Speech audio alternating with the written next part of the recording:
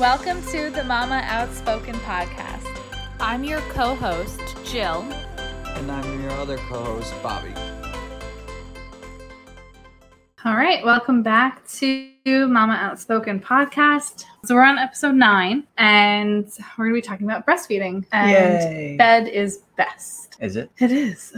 So we'll start with our highs and the lows. I can go first. Okay. So I have been kind of itching for a new tattoo. And there's a few different ones that I want, but now that I am currently trying to wean Declan from breastfeeding, which is my valley, because that's not as easy as I expected it to be, nor are there really any instructions on how to do it. So yeah, but we're going. Wait, you didn't read the baby books? They don't tell you, they give you suggestions. So that's it.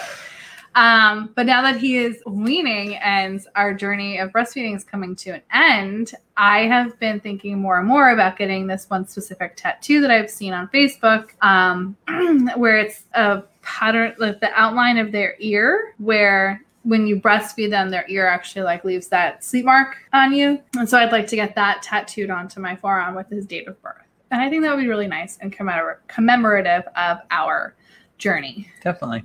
Because it was a hard one. But so that's my peak and my valley. How about you? My peak would be him not being so upset when we leave him at our parents' houses, or one of us leaves the house, and mostly when you leave the house and I have to watch him, and he doesn't really fuss that much. He doesn't realize it. Well, we're kind of strategic about it. Yeah, I don't leave while he's awake. I know, but still, maybe when he gets a little bit older, he'll realize it. Mm-hmm. But I feel like at this age, some toddlers do realize it, but he hasn't really noticed it yet. Yeah, he's comfortable with us enough to be left alone with either of us. Mm-hmm. And if you keep him occupied, our parents, he knows our parents too. He's not upset about it either. Yeah. So that would be the peak. Yep. Valley would be having to watch him more when we are home together, or even when we're home without each other, because he's starting to get into more stuff and climbing and able to reach on certain tables in our house, and just getting into things that he shouldn't be getting into. He is being a toddler. Yeah. Yeah. Yep. So no, it's hard. That's probably the worst part about it. We were out. What, Sunday? Saturday? Sunday. Mm-hmm. No, we were out Saturday at a brewery. Oh, yes. And, Saturday. Oh, my God. All he wanted to do was run. And we were in an enclosure, and it was just, tough because there was dogs everywhere. There were other kids everywhere. It's people walking around.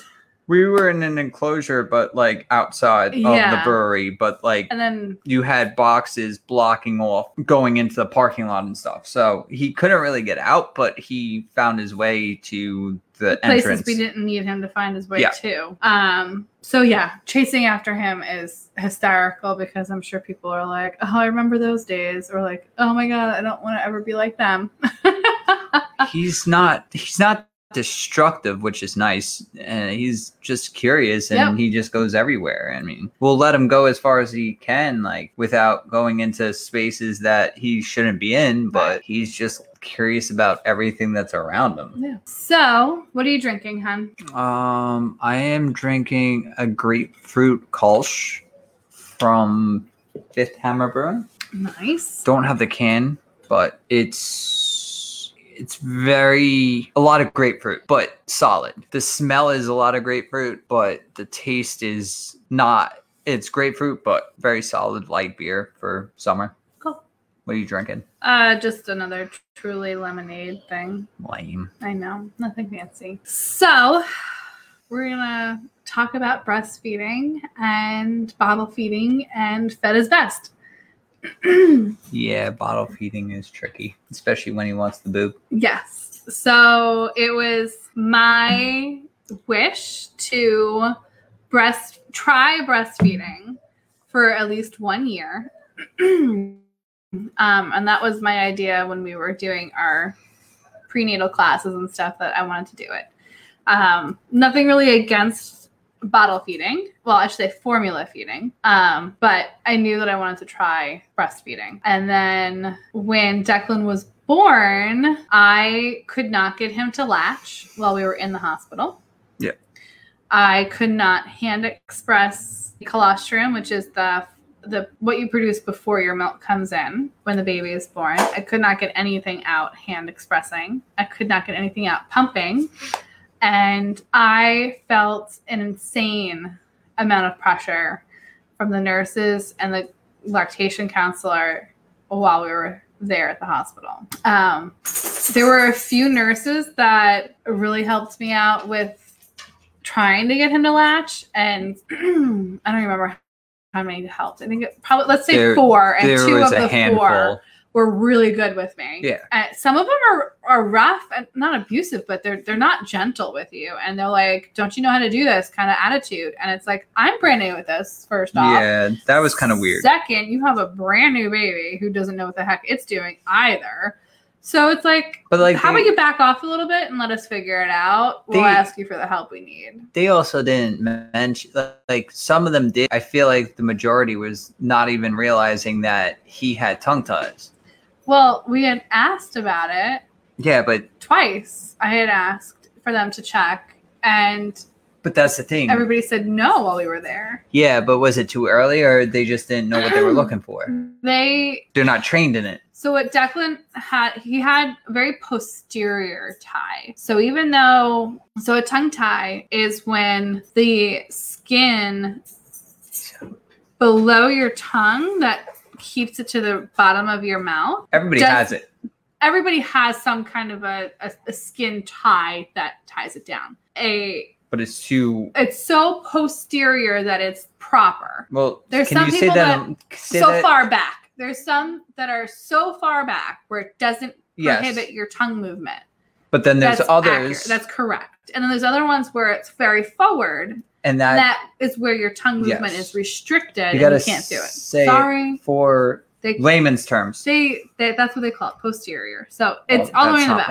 Anyway, his was farther in the back, so you probably a specialist would pretty much be the only one to really recognize it. Yeah. And we ended up hiring a lactation counselor who was able to recognize that, sent us for additional treatment. And then when we finally saw the dentist, who was going to, they call it a recision, or frenectomy is the proper term for it. And that's when they actually clip the skin to make it the proper length for good tongue movement. He even said, oh yeah, this is definitely a tie. But he not only had the tongue tie, he also had the upper lip tie and 2 cheek ties. Yeah. So basically, don't believe everything. Get a second opinion. Yes. Always get a second opinion. Especially being in the hospital, because most of the time you're going to get many opinions. And you're most likely just another patient that they want in and out. And then you get someone else that's going to be able to spend the time with you and really dig deep into the issues. And that's the kind of person that you want helping you out. Definitely get a specialist if you think anything's wrong, and basically trust your gut. Yep. I mean, there's only so much you could tell a patient that just had a baby. Yeah. We weren't able to get him to eat very much. I think I was able to have him nurse for, what do we say? I think 1 hour total in the 3 days we were in the hospital. And that's basically your intuition on that part, because he should be feeding more than just that much time, especially for a newborn. Granted, it wouldn't be a whole heck of a lot, but it should have been more frequently and less time. Yes. This is our first kid, and we have no medical experience. So we just have real life experience. Yeah, just real life experience. No medical. We're not doctors. We don't know. We are not doctors. We don't have any training or anything. We just know what we went through. I would. The only thing I would say is there's a couple of things I would say. Trust your gut, which freaks a lot of people out, but it's usually right. And also, don't always go trusting the people don't always go trusting the doctors and nurses that are around you, because they're not specialists in certain aspects of a newborn. So just if you think something's wrong, you can ask them. There's no problem with that. But it's just, I feel like with our experience with our newborn was that we had to go outside sources. And luckily, Jill was able to be a part of an awesome mom group that had sources, but never really went on like, okay, I'm going to trust what they say exactly to the T when he was born. Mm-hmm. Like, it's hard to explain, but once you're there, it's just like, okay, maybe something else should be happening, or like, why is this weird? Always ask questions. That's a start on everything that's happening, but you'll know if something's wrong, especially the moms. So while we were still in the hospital, they had pushed feeding Declan with formula on us. So that way he would gain the weight that he needed to gain before we were allowed to be discharged. And it was extremely discouraging because I felt like a complete failure for not being able to successfully breastfeed and give him formula, which I wasn't really wanting to do just yet. I ended up having to give him formula alongside, so supplementing with formula for the first month of his life, because he was not gaining the weight back the way that they had hoped, even though I was breastfeeding, oh my God, 20 hours a day. Yeah. It felt like it was awful for me. It did not hurt. Thank God. I did not have cracked nipples. I didn't really have a whole lot of pain. Yes, it was painful, but the ice packs and the heating packs that some of the brands carry, plus the nipple cream, all helped me out a lot. It got better over time. It wasn't always that way. Not get that much better until we had vision. And because I feel like before that, he was just really trying to get at it because he So what ended up really happening was that he was exhausting himself, that he was not able to latch properly. So he was using the wrong muscles in his mouth and tiring himself out, then falling asleep at the breast and then waking up hungry because he never fully ate. And then this would go on a cycle. And it's supposed to be a normal thing when it's called cluster feeding. And that's usually when they're going through some kind of a growth spurt, either developmental or physical. And that's normal. It's like a middle of the night. Usually they're like going to sit there and they're going to cluster feed for like 3 to 4 hours. But for Declan, it seemed like it was going on for the whole night. So a good 6 hours. He would eat for 20 minutes, fall asleep, and then wake up again and eat another 20 minutes, fall asleep. And so is that cluster feeding? I assumed it was. What is cluster feeding? Cluster feeding is a consistent nursing for 3 to 4 hours. And then I told the pediatrician at one of our appointments, and he goes, he really shouldn't be doing that, but it is something that they do. We just don't want to encourage it. I'm like, well, I'm not really encouraging it. I think there's something wrong. So then, no, it's what babies do.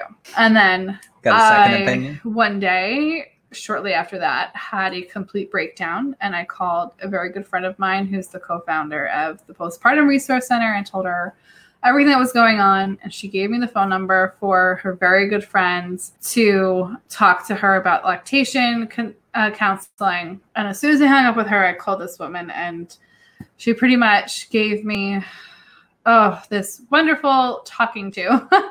It was stern and helpful and calming at the same time. It was like the weirdest thing, but she gave me so much good information, explained how I was feeling and why I was feeling the way I was, like because of evolution in a way. And I explained this in my last blog post about how babies really need to be carried to 12 months and not 9 months because they're just kicked out of the womb much earlier. So they're not developmentally ready to take care of themselves on their own and all this other fun stuff. But she pretty much said, I'll come over tomorrow. We'll check to see if he has any ties, because what you're explaining to me is not normal. Well, it's common, but not normal. And she's not a doctor either, though. She's not. But she has a lot of... She's very much trained and well-versed with ties and lactation, everything. And probably the best person I could have ever called. Another month later, we got our exercises in. We had to do myofascial That was brutal. Exercises, and then we finally saw the dentist, had the Recision done, and then we had to keep up with exercises for about another month and a half. At the end of that time period, breastfeeding was smooth sailing, and it was fantastic. I stopped giving him a formula, and we had a great time with it. It was what I expected it to be from the beginning. And it's not always going to be like that for everybody. Every kid is different. Thing going on. Every baby is different, I should say. By 6 months, I did go back to adding formula into our routine, mainly because I got tired of pumping, and I wanted to be able to leave Declan with family and friends and not have to worry about having enough of a supply at home to provide for them.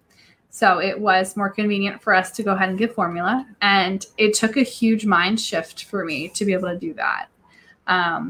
I think I got to the point where I felt comfortable almost weaning at that point at 6 months and saying, I think we're in a good space. He's, we made it 6 months. It's okay to go ahead and make a little bit of a change, and let's go ahead and add formula. I tried to get him off completely, and he wouldn't have it.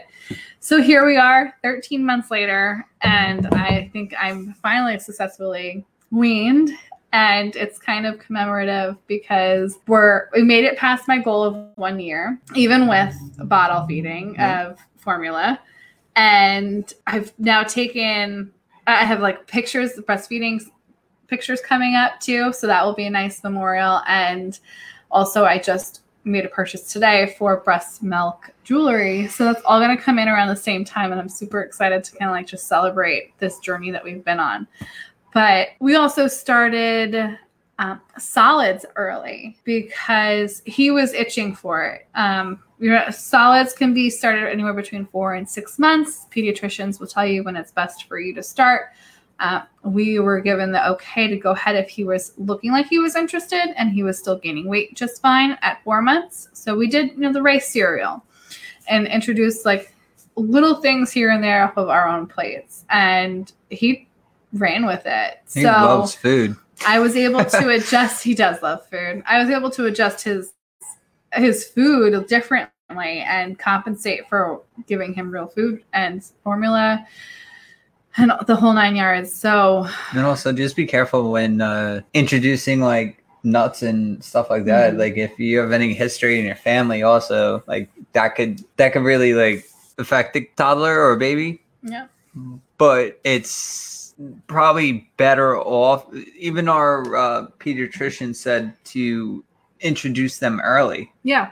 To stuff that kids get allergic to, like peanuts and stuff like that. Just introduce it early. Maybe you just be careful with that. Oh, ultimately, I think there is a huge, like it's almost a debate in society. Like, oh, you should breastfeed. Oh, you should breastfeed. Get away from a bottle. It's better. It's this, it's that. And go ahead. No, you go finish yours because mine's totally different. Okay. It has to do with breastfeeding, but something else that I thought of. For me, the idea of breastfeeding was actually supposed to save us money. That was one of the biggest reasons that I wanted to do it, besides it being probably healthier for him in my mind. Because ultimately, it's whatever is going to get you both through for him to be healthy. If it's going to be breastfeeding, perfect. Do it. If it's going to be formula feeding, perfect. Do it. If you're able to pump and do it, all the power to you, because that was freaking hard, pumping. I hated that part. I'd rather breastfeed solely than ever pump again in my entire life. I hated that. No matter what, fed is best. Not breast is best, not bottle is best. It's fed is best. Whichever way you have to get it done is going to be the right way for your child. And it took me 6 months to get over the fact that I was going to end up giving him formula, and I did, and I'm okay with it. He's fine. So there's really nothing wrong with it. He got both breast and formula. Now he's getting mostly food. So the full first year of his life, it's like, All right, you were fed. That's all that mattered. And that's what I have to say about breastfeeding. I have to add something because I'm sure some moms would be curious about this because you also said stuff about it too. Drinking alcohol with breastfeeding. Yeah. So there is more of a science behind it than just saying, oh, you can't do it or you can do it. Like there's multiple people that say different things. So the old rule was Jill will, pump and dump. Yes. And but if you look at, like you told me, what is it really though? Like you can pump and dump if you really want to. If you're that against it, yeah, there's no problem with that. So there's still a lot of recommendation to pump and dump, and then there's more recommendation to wait like a 2-hour period. So pretty much you would pump before you start drinking, and then wait like 2 hours after you finish drinking. So that way it goes through your system, and then you can go ahead and pump again. And that would be okay milk to feed to your baby. However, there is new thought behind it that the amount, as long as you are not an alcoholic, fully gone when you're drinking. So that the rule of thumb is, if you can find your baby, you can nurse your baby. If you cannot find your, like, and I don't mean by like you misplaced How to your go baby. seek? It's more like if you are capable of walking and talking and, you know, the whole 9 yards, and you're not going to drop the child because you're so drunk. Okay. That's understandable. Then you're fully capable of nursing your child. But you were talking about to me with the percentage that would get into the bloodstream. So the percentage of alcohol that enters your bloodstream throughout your entire body is what? Minuscule. So if that's your whole body. 0.08% is your blood alcohol content for the legal limit. Yes, but so is that... say you drank that, that's 0.08% of your entire body's composition of blood. Yeah, that is a drop in a bucket. That making it to the milk is a drop in the bucket. It's even like the amount that gets... It's minuscule. The amount that ends up going through your milk is just not as much as what I think people think it is. It's like an old wives' tale. But do your research, because I'm not saying that, oh my God, it's okay for you to go ahead and drink and feed your baby. That's something I felt comfortable doing because I did my research and I did see both sides of it. Granted, there were times where I didn't nurse him because I could not physically do it. And I told him, I can't do this. I'm like, you're going to have to give him a bottle. I think there was a few times that it ended up being like that. Yeah. I was just not okay with it. And then side note with that is also, if you are drunk or you have had drinks, it is not recommended that you co-sleep with your child either. That's part of the Safe Sleep 7 that I mentioned in our last episode. But do your research on alcohol and breastfeeding. Yeah, especially if you're not comfortable with it. Like, I feel like certain moms are just like, okay, you can't do that. Like, it's either that or they heard that it's bad, or whoever told you. It doesn't matter who told you, doctor or friend, doesn't matter. Like, if you do research on it, you're going to find a bunch of information on it anyway. So... And they always have the test strips that you can test your milk in case if you're even more concerned. I did not know that. That's pretty interesting. Yeah. They have test strips to test it for alcohol. You make sure it's good before you give it to the baby. Well, if you're that nervous about it, might as well. Yep. So, and I think that's a wrap on our episode because it's, again, we just like to talk, I feel like. So if you are taking the breastfeeding journey, or you are taking a pumping journey, or you're just hanging out with formula, I support you. You should never feel pressured by any outside person from you and your spouse. Don't be bullied into making decisions that you're not comfortable with. It's always your decision. That is best. Doesn't matter how you feed them. Spoon, suction. It is like a weird little thing. I forget what it's called. I don't know. No matter what you do, they're still going to eat. It's not suction. It's like you could put it in a bottle and it, like, you can actually have a partner feed them that way, and it gets taped to you, and it's a little tube, and they just suck in the little tube. Yeah. Anyway. No idea. It's like fake breastfeeding. Anyway, besides the point. We support you. And even if you make it 1 month, 1 day, a full year, 3 years, you rock, because you can do hard things. And breastfeeding is hard. Feeding a baby is hard. I feel like birthing a baby is harder than feeding a It baby, is. but feeding them is a lot longer of a responsibility than birthing them. very true. We'll talk to you guys next episode. Bye. Thanks for listening. We hope you'll join us next week.